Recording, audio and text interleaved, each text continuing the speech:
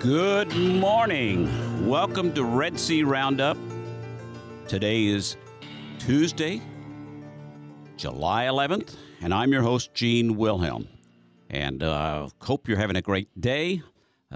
Summer's about half over as far as the youngsters are concerned. We have a couple of feast days today that we want to talk about. Of course, today is the Feast of St. Benedict. Yes, the St. Benedict, who founded monasticism in the Western world and is the founder of the Benedictine monks. But it's also the feast of St. Abundius, a little-known saint. He was a priest and martyr in Spain who faced Islamic persecution. Abundius was a pastor in Anelos, was arrested in Cordoba, Spain, when he refused to abandon his Christian faith. He was brought before the Caliph, the Muslim ruler of the city. He preached about Christianity in the church. The Caliph condemned him and beheaded him. So we're not to that point yet in our culture, but it may not be that far off. And I've got a couple of Thaddeus is over there making the sign of the cross.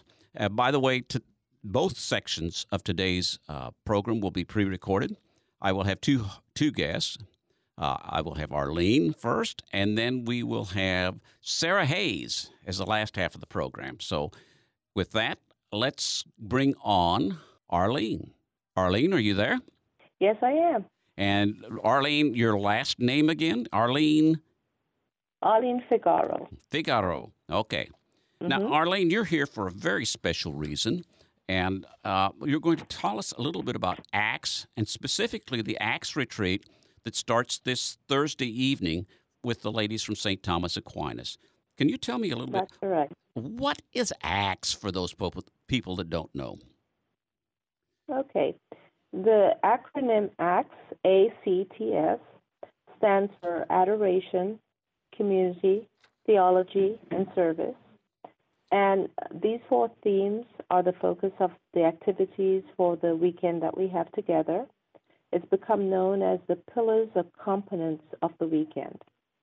Acts was inspired by Acts of the Apostles, verse 2, 42 through 47.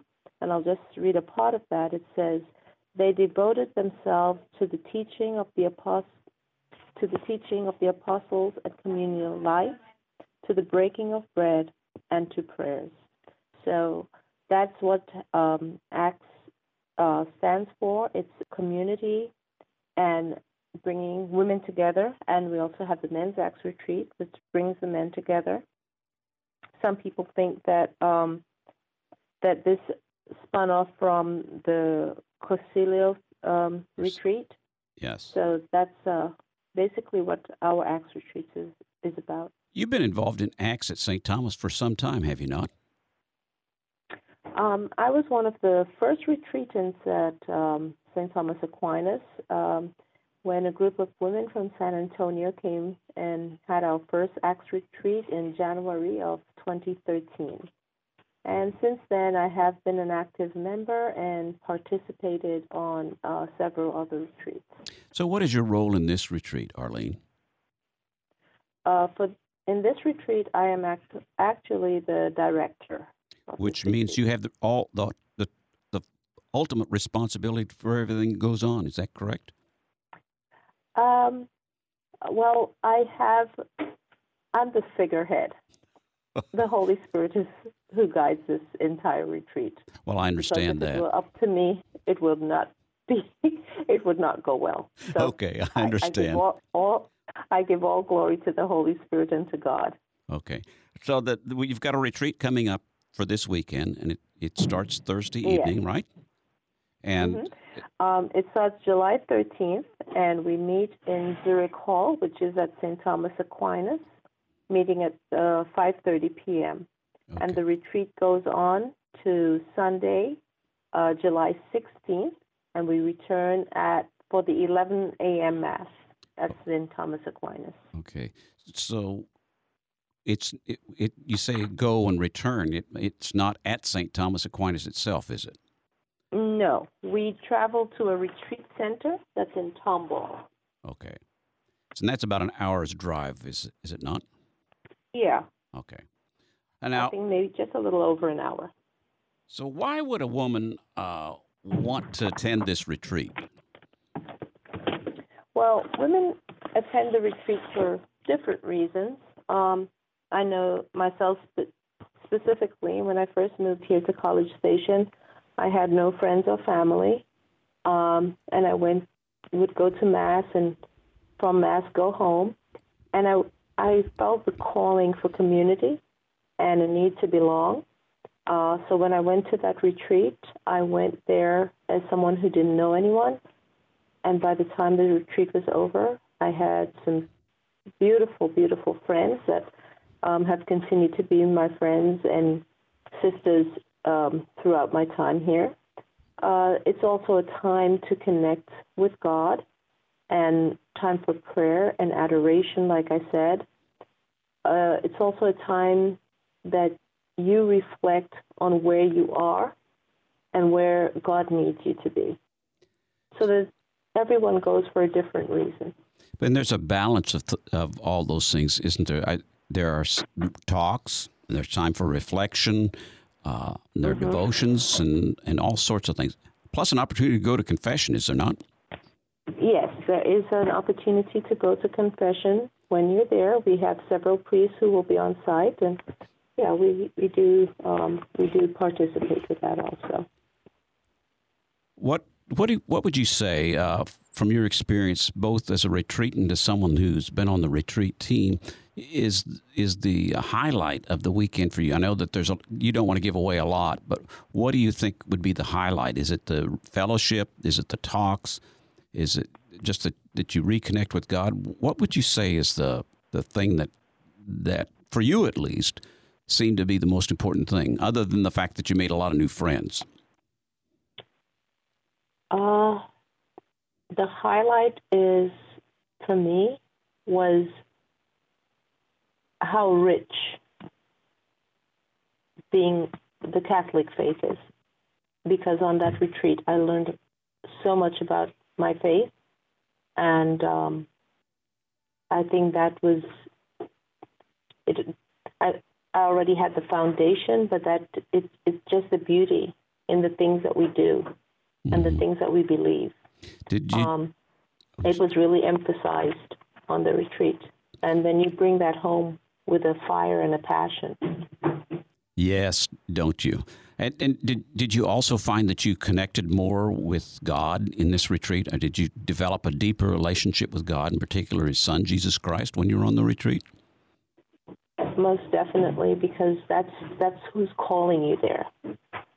And so when you're there at the retreat, things that are said, things that you do, you reflect on your life and how He's been there for you all the time. It gives you a chance to just have that time to appreciate what God has been doing in your life.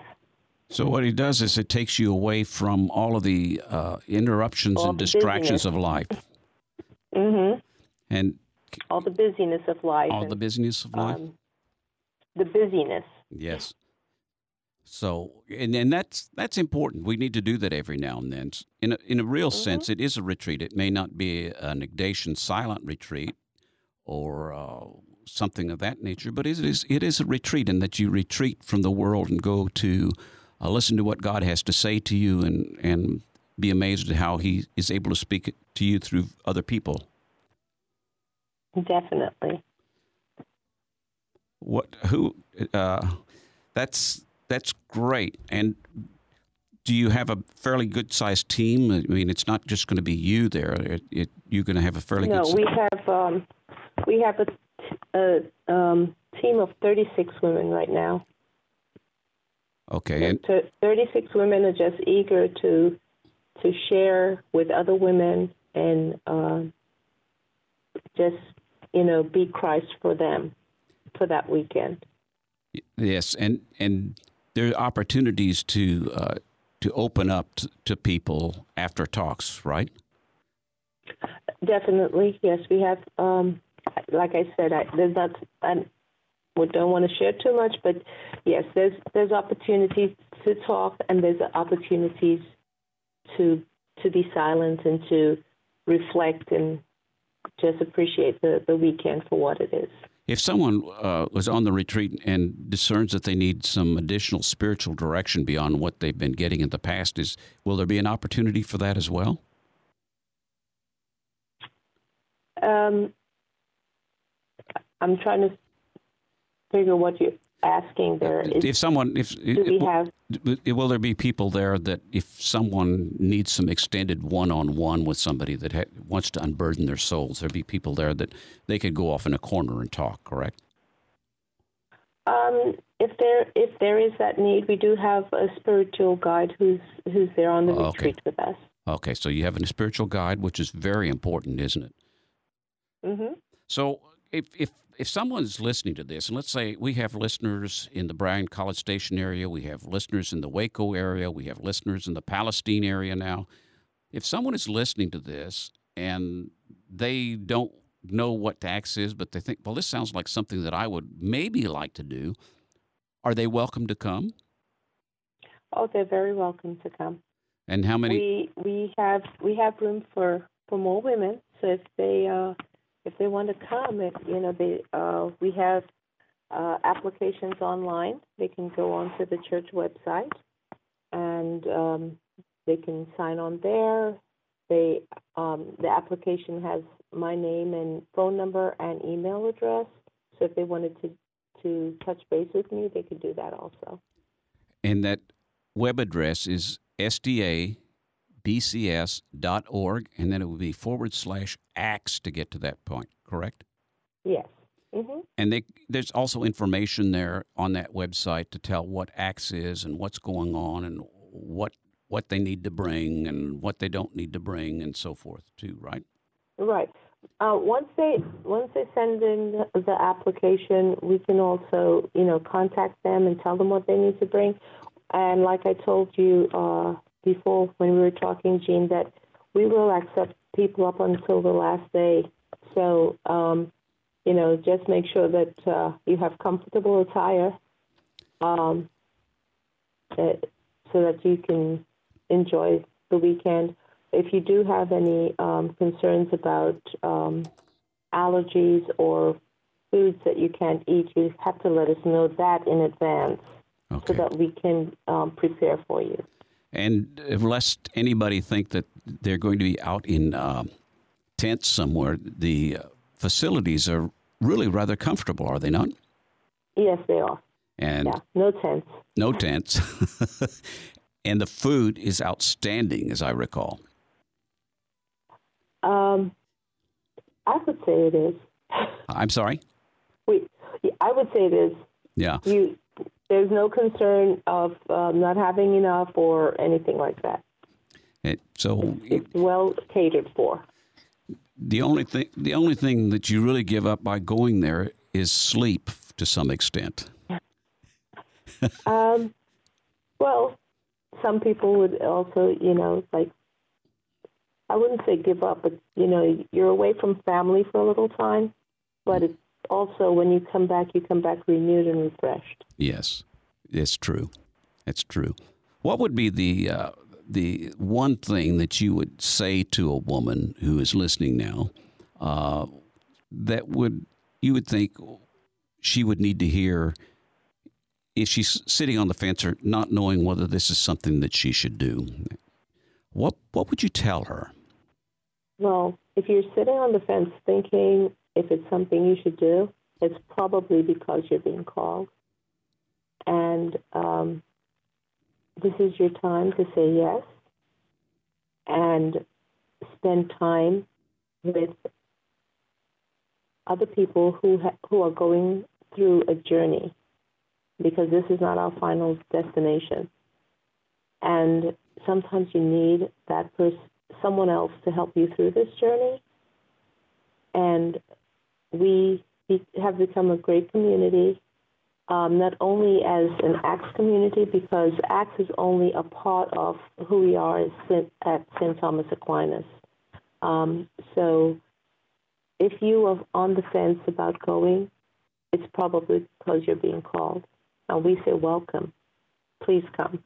And it doesn't matter where a person is spiritually. A person could be off in the weeds somewhere, or could be somebody that spends 3 hours a day in adoration, and Acts could still be a benefit to them, correct?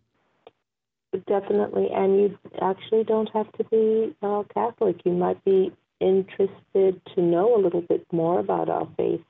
We say welcome to you, too. Oh, so you don't have to be Catholic to be at an Acts retreat? No. Okay. So if you've had non-Catholics at retreats that you've been on, Arlene? Yes. Did they? Yes, we have. Did they get a lot out of it? They did. Okay. One in particular is now more than one, I think, actually on team.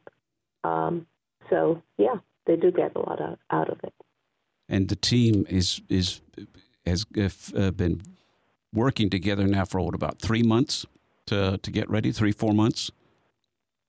Yeah, we started the teaming process back in April. So we have been praying for this and working diligently to get this off the ground. So yeah, since April. And for any men that are listening, they're not left out because there's a men's Acts retreat coming up a month from this, correct? That's correct. The men's retreat will begin on August Thursday the 3rd through the 6th. And I've been on a men's Acts retreat, and you don't have to be a jock to go. I mean, you can be just as nerdy as I am and go and feel comfortable. Yes, and I'm hoping you will get to speak to Damon Wallace, who is the director for the Men's Acts Retreat.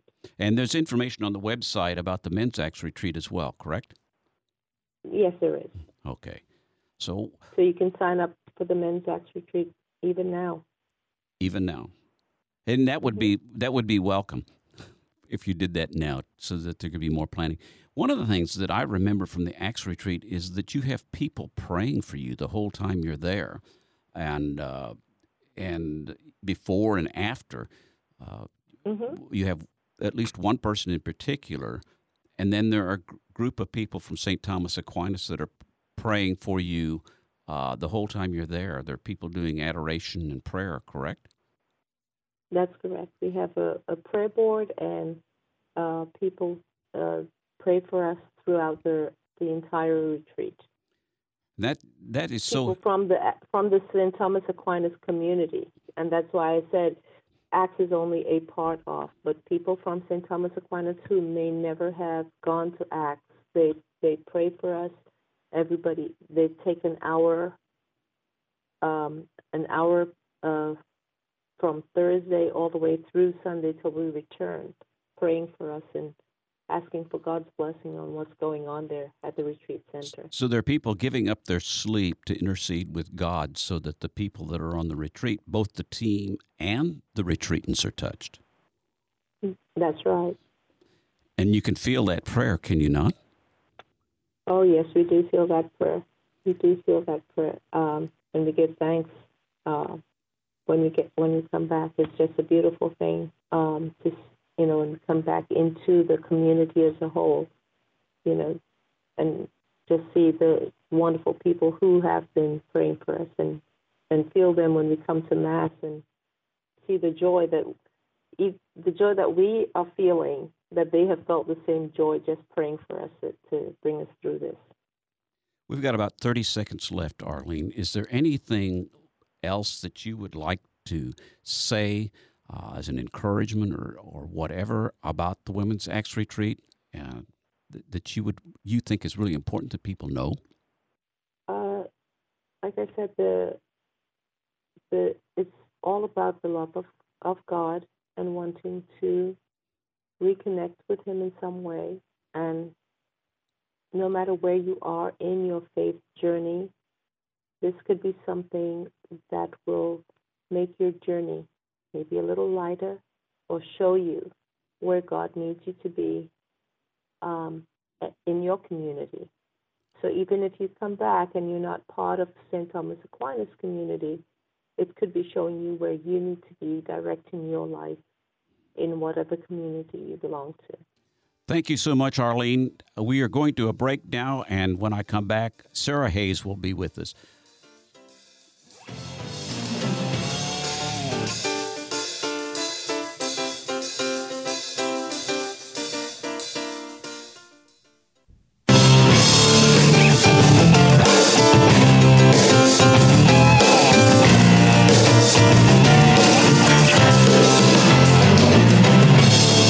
Welcome back to Red Sea Roundup. I'm your host, Gene Wilhelm, and this portion of my program today is pre-recorded, and I have with me a very special guest, Sarah Hayes. Sarah Hayes has been a campus minister here at St. Mary's in College Station for 12 years, and she's about to begin another adventure in her life. Good morning, Sarah.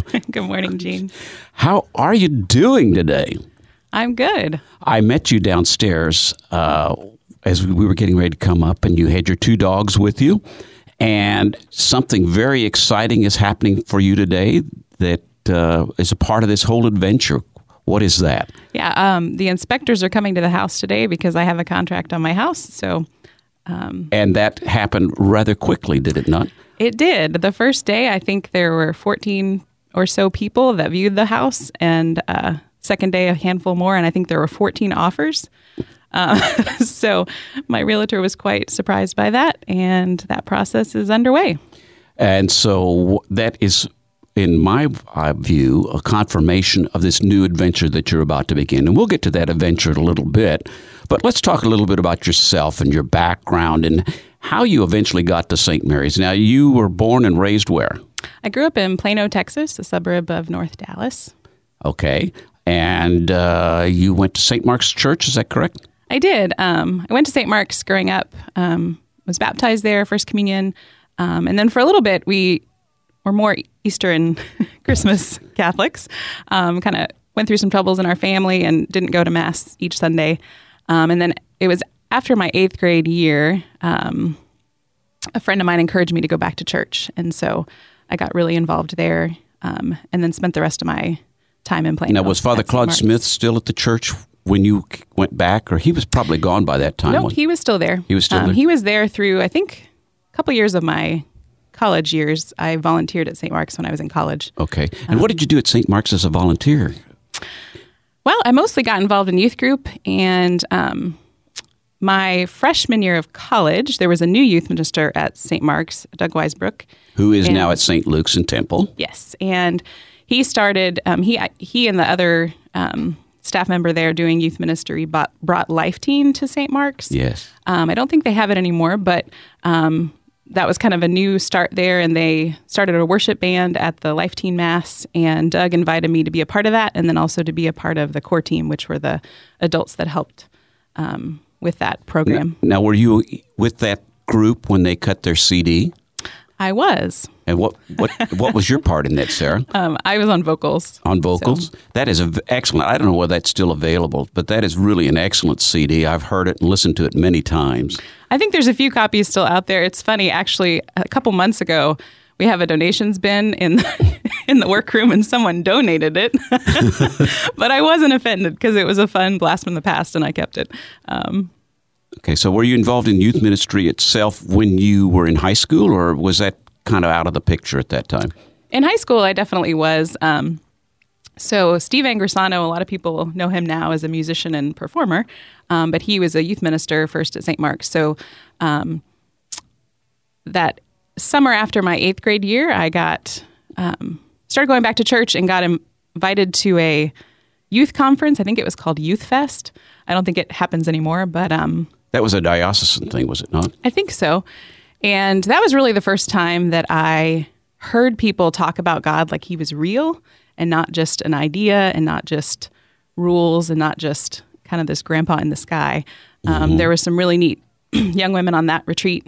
And the other thing on that retreat that really impacted me was just the youth group itself was very welcoming. And where I went to school, it was kind of cliquey. And what school did you go to? Just in Plano. I went to Plano Senior High was where I went Yes. for high school. Yeah. Went to Carpenter Middle School and Clark High School. Okay. So, So the youth group was very inviting.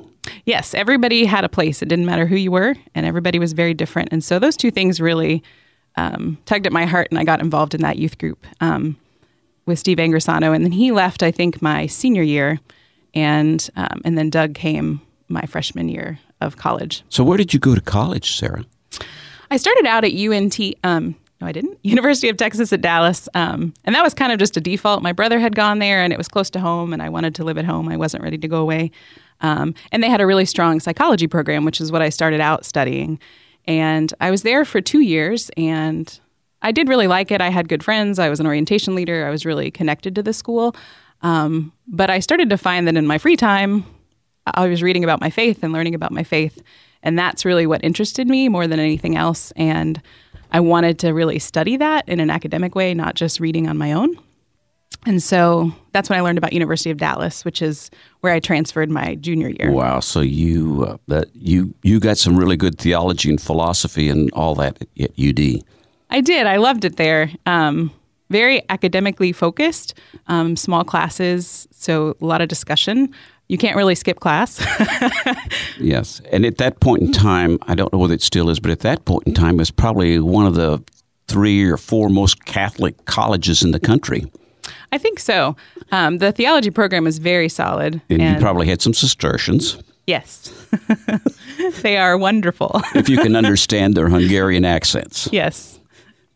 One of them had a photographic memory, and he could quote verbatim all these theological works, and you'd look in your book, and sure enough, on page 256, paragraph 2, Walter Casper says, or whatever. It's kind of funny. But and so you got a degree then in what?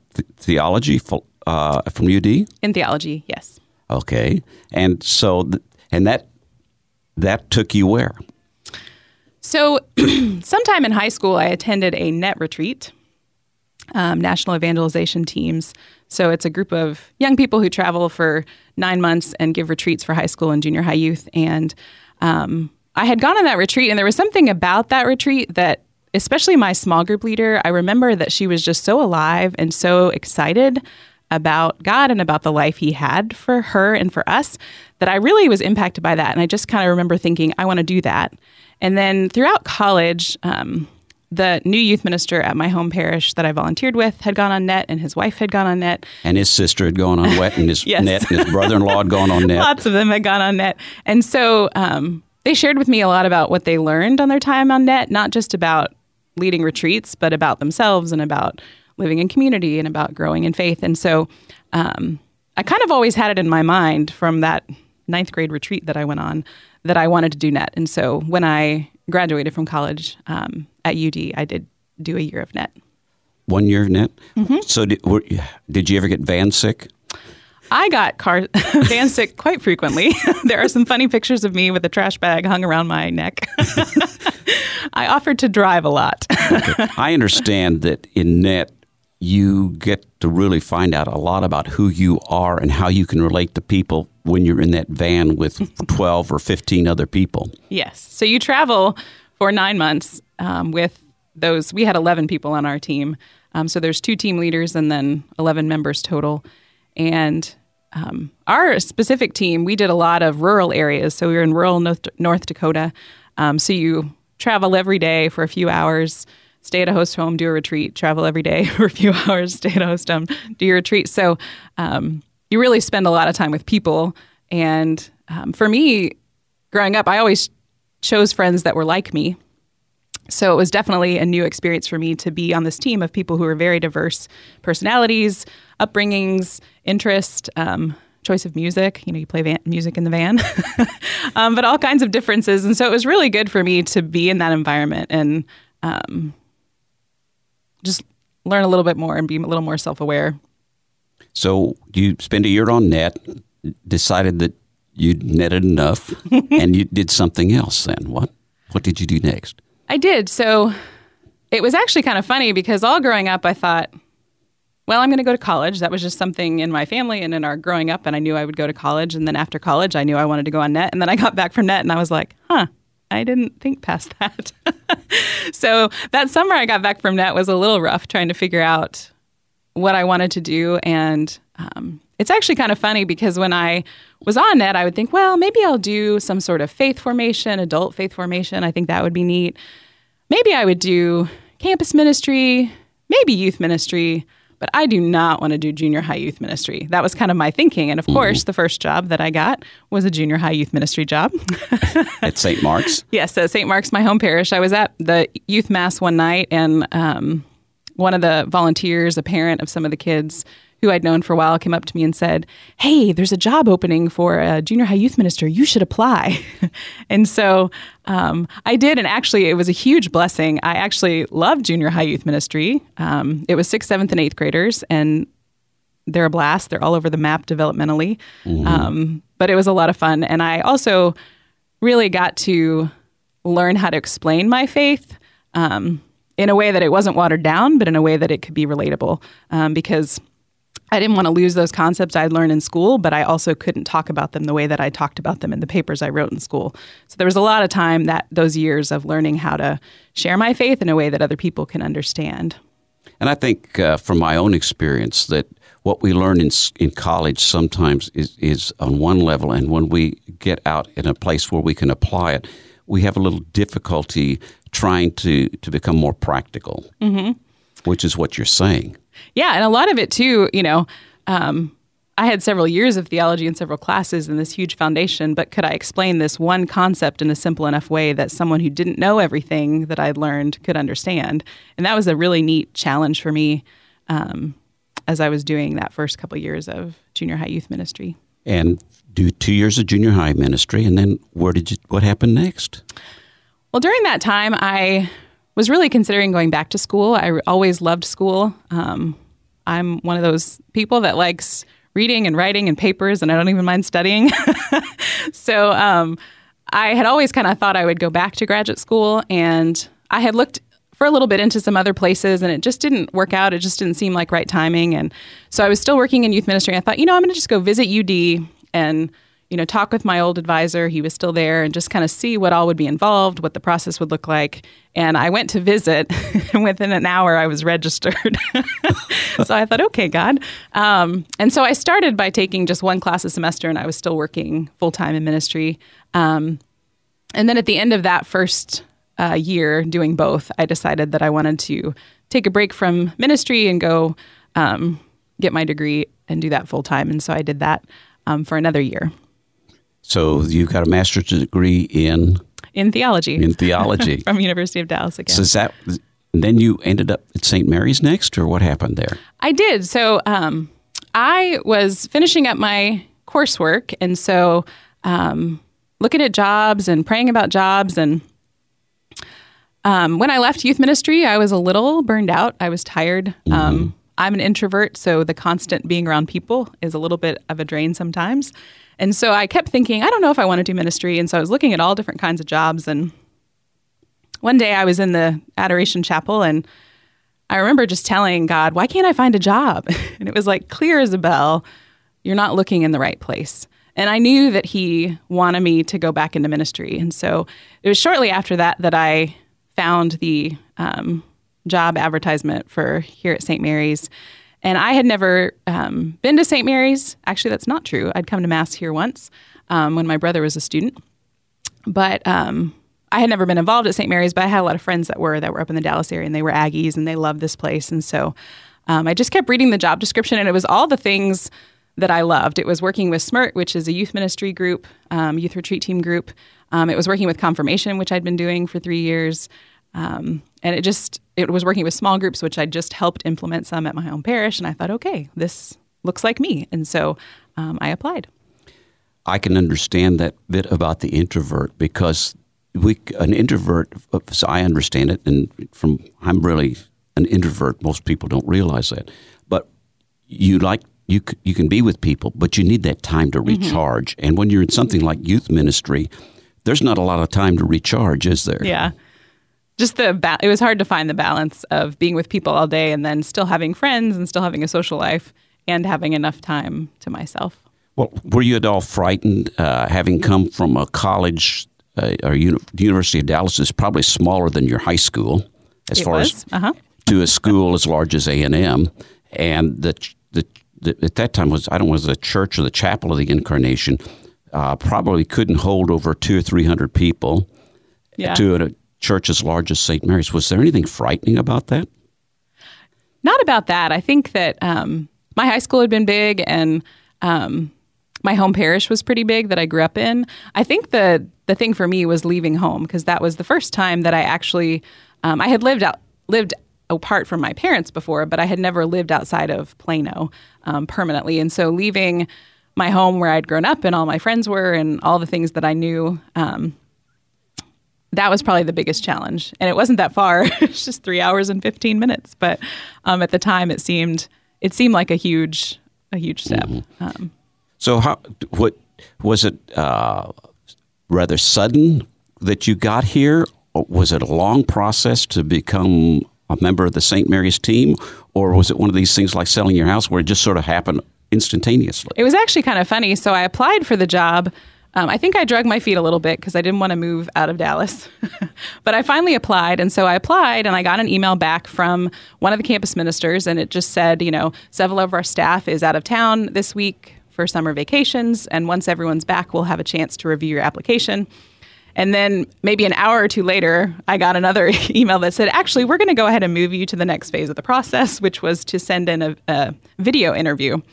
And so video interview, I'd never done that before. I didn't have any way to record that, but I borrowed something from a friend, and took me a little bit to get it in, and was contacted and said, well, I know we haven't gotten your video yet, but we want to go ahead and set up an interview. And I said, okay. So I came, and I actually had 3 interviews, one with students and permanent parishioners here, one with the staff of St. Mary's, which at that time was much smaller. I think there was maybe 15 people total in the room. And then one with the outgoing pastor, which was Bishop Mike Siss, and one with the incoming pastor, now Bishop David Konderler. So it was a little bit of a lengthy process, but it went really quick. Sounds like it. It sounds to me, Sarah, as though God has been very active in your life and giving you sometimes not so gentle nudges every now and then. Yes, I think he makes things very obvious. I think I have a tendency to be a little timid and be a little scared of change. And so I think one of the ways that he moves me along in that is by being very clear. When we had a discussion, you indicated that somewhere early on in your life, you had an understanding that God wanted you to be married. And through all of this, it hadn't really happened, had it? I mean, nope. So I think my early years in college, I spent a lot of time with some of the families from my church that were also volunteering with the Life Teen program. There's a family back home that I had dinner with every Sunday night and got to see them and their kids. And that really stirred in me a huge desire to be married, and began thinking that might be what God is calling me to. And that definitely continued very strong through that and through those early 20s and even late 20s.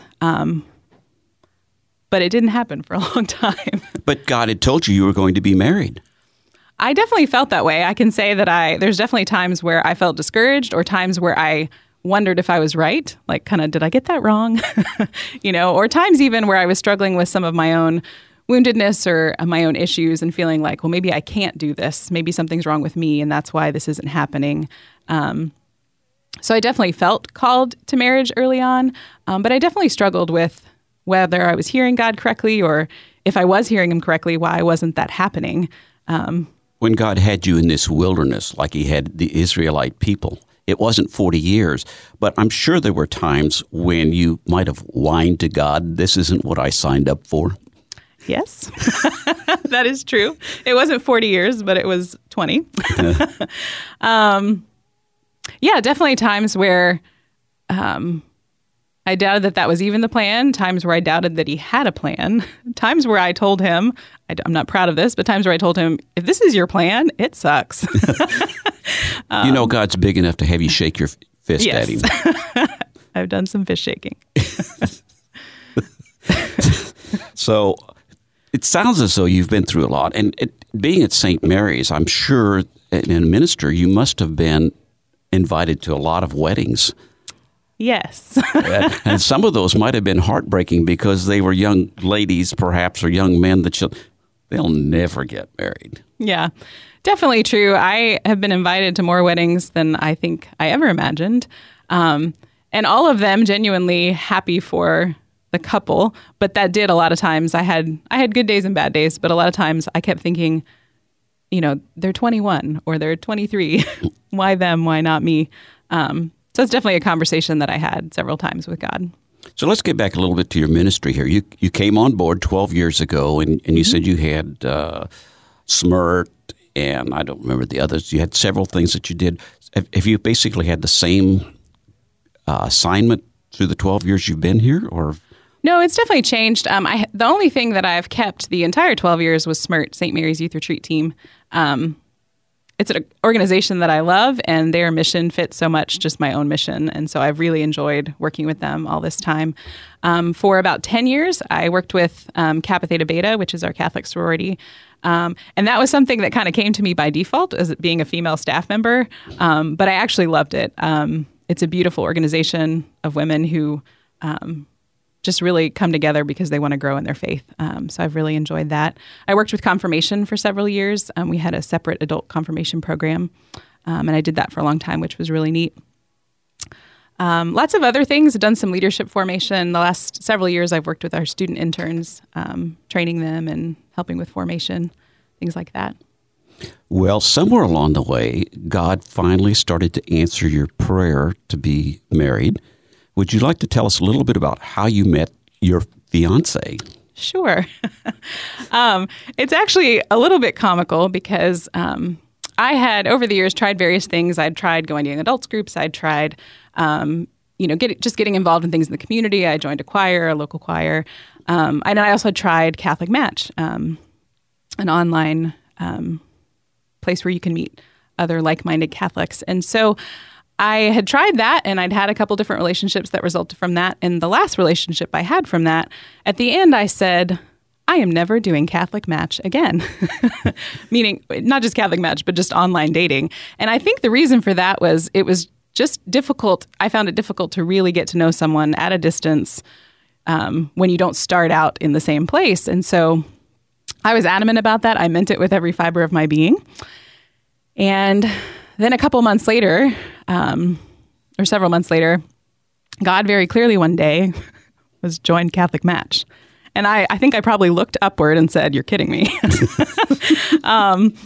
Because that was the last thing I wanted to do, but it was very clear. And so I did. I rejoined. I did the free service because I said, well, I'm not paying for this. I told God that. And I approached it a little differently. I said, okay, God, I'll get on here. And if you want to do this, you do this. You use it as a tool. I'm not going to scour and look for people, and I'm not going to stress out about it. So if you want to do something, you do it. And so a few weeks later, I think I saw Jesse's profile. Jesse's my fiance. And I don't really know. There's a lot of different little things, but I think I just read it and I thought, he seems normal. He loves Jesus. He has prayer time. He's funny. He has hobbies. He just seemed like a neat guy. And so I didn't have the service. So all I could do was send a little emoji, a little smiley face. And so that's what I did. And then he wrote me back. And so I paid for a 1 month subscription in order to read that. I was talking to a friend and I said, should I pay to read it? And she said, well, if he's normal, yeah. So I owe that friend. She will be at the wedding. And so we just exchanged a lot of messages that day. And at the end of the day, he asked for my phone number. And it seemed a little quick, but I thought I had by that time figured out that we had a common friend on Facebook, and I knew he was an actual person. He wasn't some creepster. And so I gave him my phone number. He told me later that was the last day of his subscription, was the day that I smiled at him. So that's why he asked for my phone number so quickly.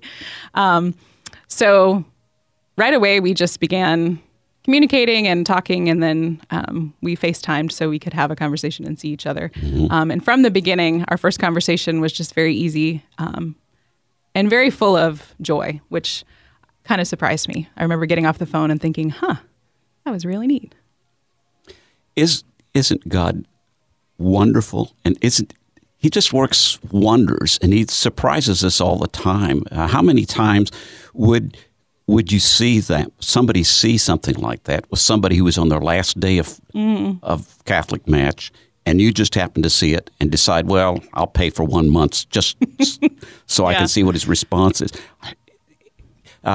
In the Jerusalem Bible, the last line of the last verse of Isaiah 60 says, "In due time, I will act with speed." And I've found God does that so often. So you're at a situation now when you had this phone conversation where if you really squint, you can see the River Jordan. Mm-hmm.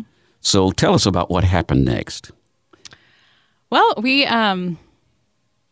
just began talking, and then it was funny because this was kind of the end of November, beginning of December, and he really wanted to come visit before Christmas, but I was thinking about my plans to go up to Dallas, and I wasn't going to be here, and how would that work? And I was doing a program in Kansas, which is where he's from, in January, and I said, well, I can just meet you when I come up in January. It's St. Benedict's?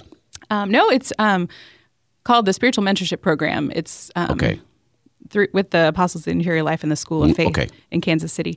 And so we were kind of like, yeah, we'll do that. And then one day he's like, I don't want to freak you out, but I want to come down and visit. He really wanted to come. And so that was a huge blessing because actually that's what I preferred, is to kind of meet him on my own home turf. And so he actually came to Dallas because he came right after Christmas, and I was still in Dallas with family.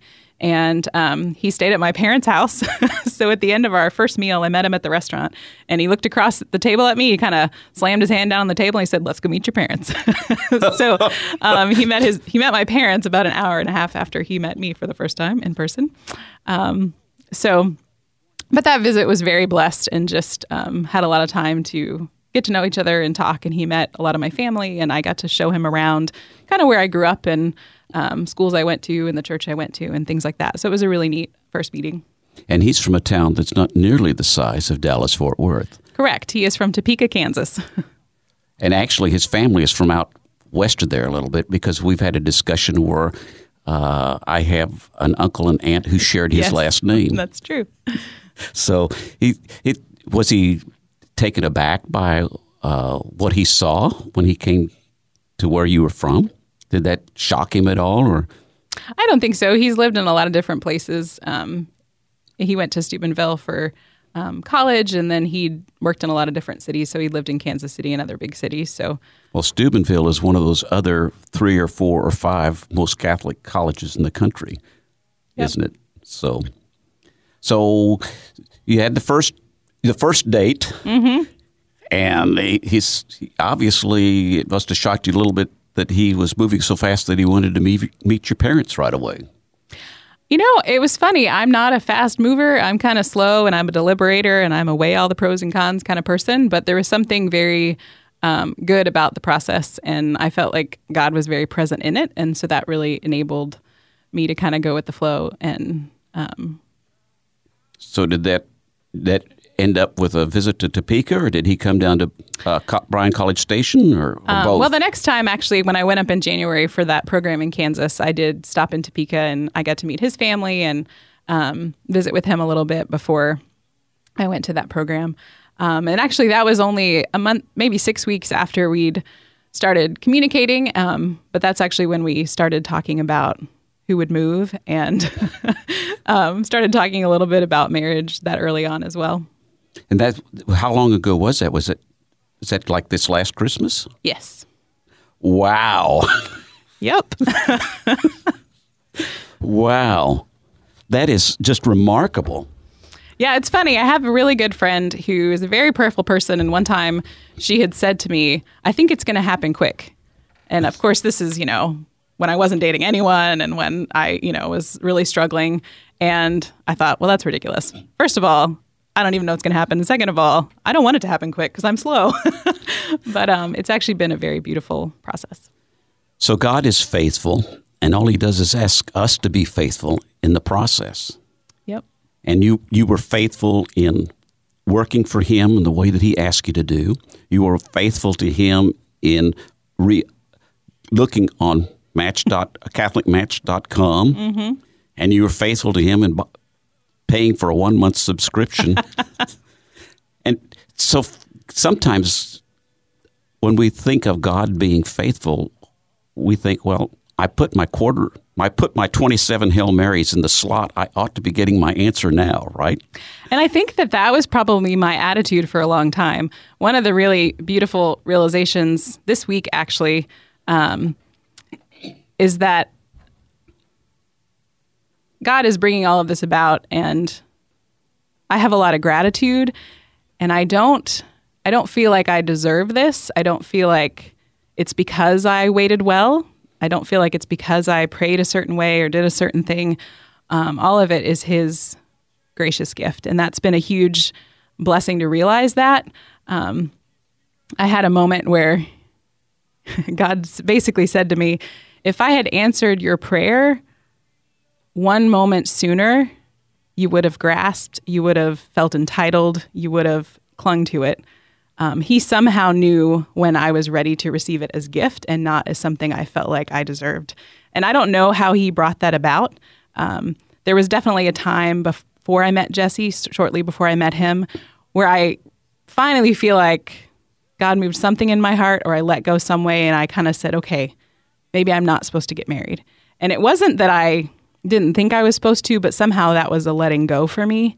And that, I think, somehow enabled God to really give this as gift and not as something that I felt like I deserved.